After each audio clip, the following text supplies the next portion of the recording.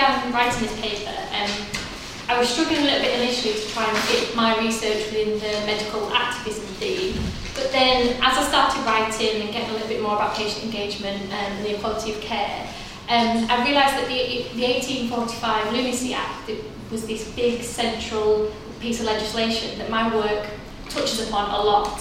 And it was the first time that mental health was treated in specific institutions. So it was a big change, and then this is what led me onto looking at the Garland's Lunatic Asylum, which used to be the county institution for Cumbria. Now, my focus has been specifically on the patients, how they came in the asylum and how they came to be increasingly moved out. I've studied a core patient sample which is focused on mapping their institutional lives in order to create a picture of the transitory nature of mental health provision in the late 19th century. When patients were admitted to an asylum, it wasn't guaranteed that they would stay there. For many reasons, patients were increasingly circulated to different institutions of the poor law, most prominently workhouses and also other establishments. Through this paper, I'll look at the main facilitator of this transfer of care and examine some of the consequences.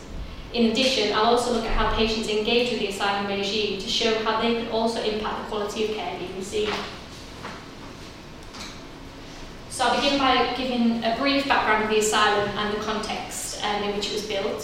So the 1845 Lunacy Act stated that all counties and boroughs in England and Wales had to construct their own lunatic institution that catered for paupers. Some already had their own, but most didn't.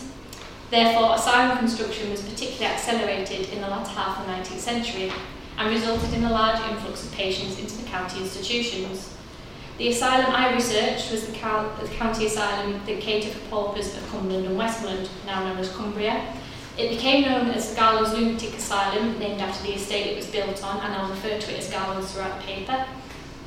Garland's was opened in January 1862, which is a lot later than the legislation, and in fact was one of the last counties to provide its own institution. Originally it catered for 200 pauper patients, 100 of each gender, but it soon became clear that this would not be enough, and overcrowding came to be an unrelenting feature of asylum life. So this graph shows the rising number of patients in the initial 40-year period that Garland was open. As early as 1863, 1 year after opening, the Committee of Visitors stated of Garland's that they are unable to provide sufficient accommodation therein for the number of lunatics who are chargeable to the two counties. So on the graph, the red lines indicate every time that the capacity was reached and the numbers of capacity each time. So extensions had to be approved by the Committee of Visitors and had to be financed by the two counties. Garland's was extended 6 times during the period of this graph, taking the patient capacity from 200 to 660. By 1914, following further extensions, the number of patients had grown to almost 900. Owing to overcrowding, admissions to the asylum had to be constantly refused or transferred elsewhere. In 1865, 22 patients had to be boarded out to Dunstan Lodge Private Asylum in Gateshead, which is around 60 miles away, and 2 female patients were forced to sleep in a lavatory. What also occurred to alleviate pressure on asylum beds was that patients that were deemed harmless to themselves and others were transferred to nearby workhouses. This movement of patients had formed a main aspect of my research, and the effect on the patients was often detrimental. Lower standards of care received in wards of the workhouse could worsen the condition of even the quietest patients. The adverse effect of such circulation didn't go unnoticed by the asylum doctors. Medical Superintendent Dr. Farquharson noted in 1901 that the plan that has hitherto been adopted for keeping vacancies for fresh cases by periodically sending out chronic, harmless cases to the workhouses in the 2 counties meets only with partial success. A considerable proportion of these cases sooner or later came back to the asylum, about 25% during the last 10 years. The mere fact that cases do well and give no trouble as long as they are in the asylum apparently became unmanageable when sent to the workhouse, shows that skilled supervision and appropriate management are necessary to keep such cases quiescent. Although the asylum doctors were aware of the problems of circulation, patients continued to be siphoned out to workhouses and to other lunatic institutions to receive care. Therefore, overcrowding impacted the quality of treatment offered in the asylum. The substandard levels of care offered in workhouses was widely acknowledged, but the issue of overcrowding was so unrelenting that little was done to fully address the problem. Once cases deemed suitable had been transferred to workhouse wards, the problem didn't end there. As noted in a report in the West Cumberland Times in 1899, there had been some imbeciles sent from Garland's and the small room at the workhouse was very much overcrowded. Removal from the asylum more often than not saw patients readmitted some weeks or months later. One example of this is Edward E., pictured here, who was admitted to Garland's on 3 separate occasions between 1896 and 1908. Due to the constraints of overcrowding, each time he was discharged from Garland, a son recovered to Whitehaven Workhouse. Throughout each of his treatments at Garland's, he was described as quiet and unobtrusive and was regularly employed without protestation. On each occasion he returned to Garland's from the workhouse, his condition had worsened. When he was first admitted to the asylum in 1896, he was not described as dangerous, whereas on readmission in 1906, he was noted as having attacked fellow workhouse inmates and was described as dangerous. Therefore, the lower standard of treatment in the workhouse had worsened Edward's condition and made him violent. On his final bout of treatment in Garland's, Edward's health deteriorated rapidly, and after only 4 months, he died in June 1908. For those who remained in the asylum, overcrowding also brought risks, as an increase in numbers was not always met by a greater number of staff. For instance, despite the extensions made only 3 years previous, in 1887, the attendant-to-patient ratio stood at 1 to 15.5 for the males and 1 to 14 for the females, which the commissioners in lunacy noted not to be very numerically strong. The recommended ratio was 1 to 10. Staff negligence could have adverse effects on the care administered. Continually in the annual reports, there are accounts of injuries suffered by patients which could have been avoided through increased staffing and attention. For instance, in 1865, a male paralytic patient was scalded by an attendant after being placed in a bath which was too hot. The burns induced an epileptic fit, from which he subsequently died.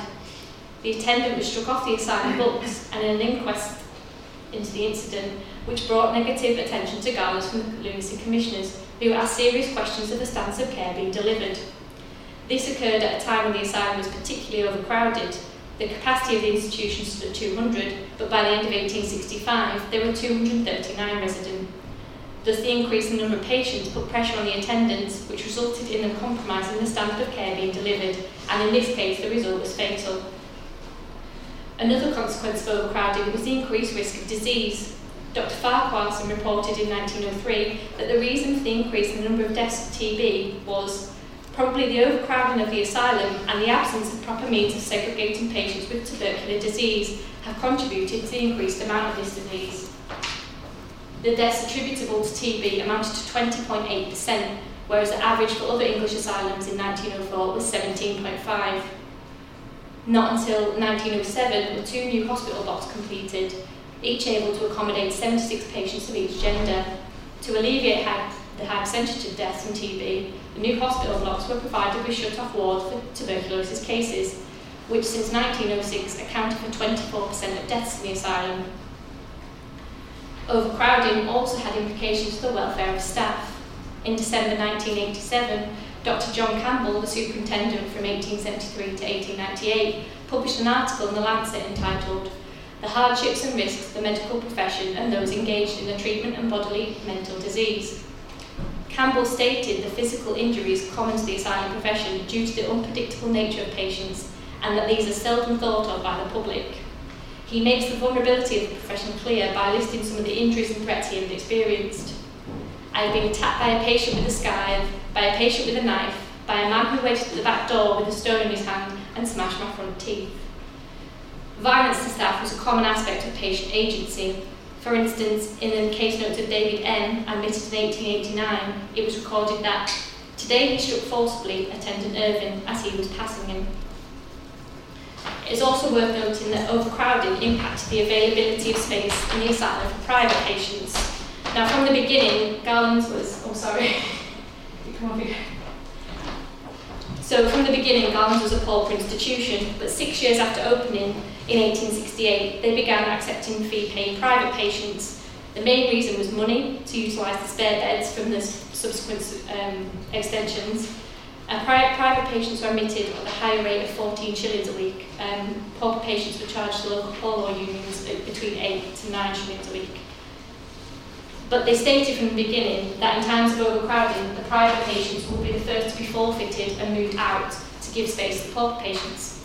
But priorities did change. So if I go back to the graph, this last extension from 620 to 660, that was specifically a ward for private patients, and that was the first time they gave them specific ward and different provision. Before they'd just been lumped in with the paupers, and there was a bit of an outroar, so that's when they give them specific provision, and the main reason was money.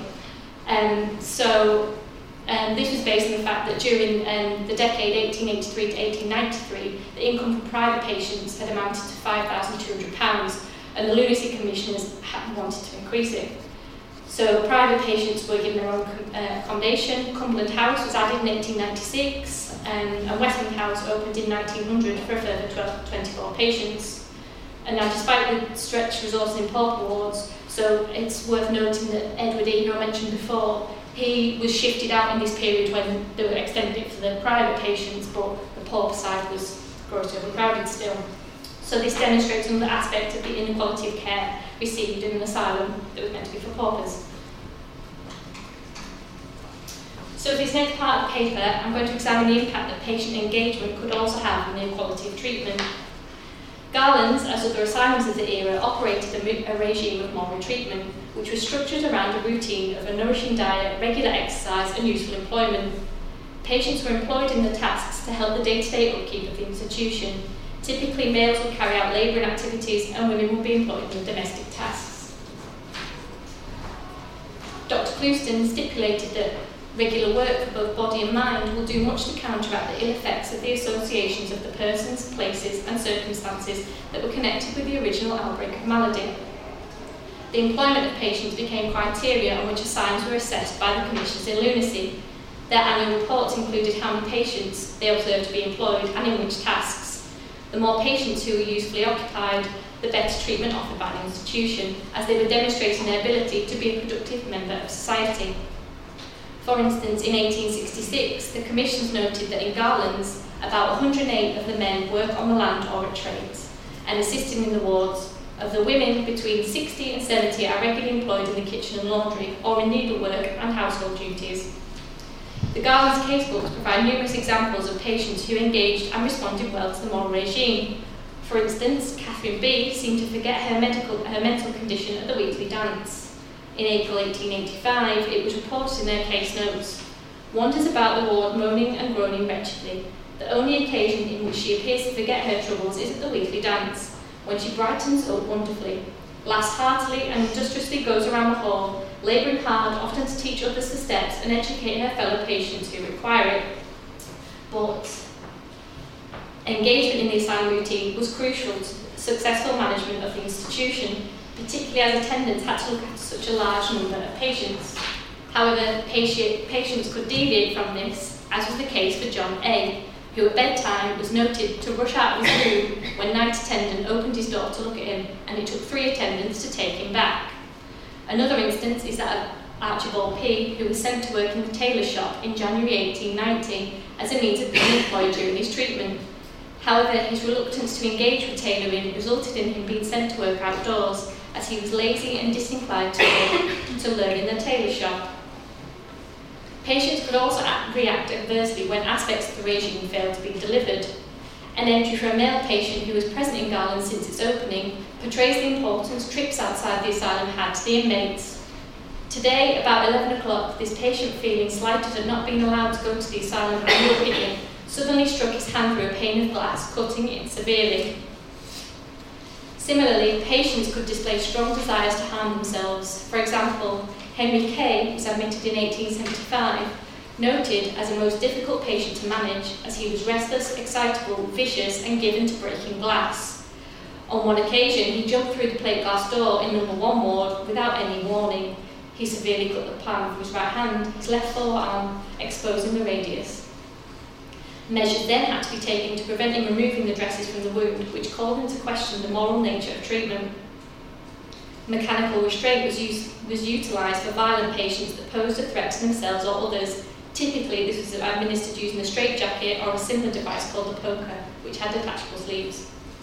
A register was kept to record instances of patients being mechanically restrained or secluded in individual locked rooms.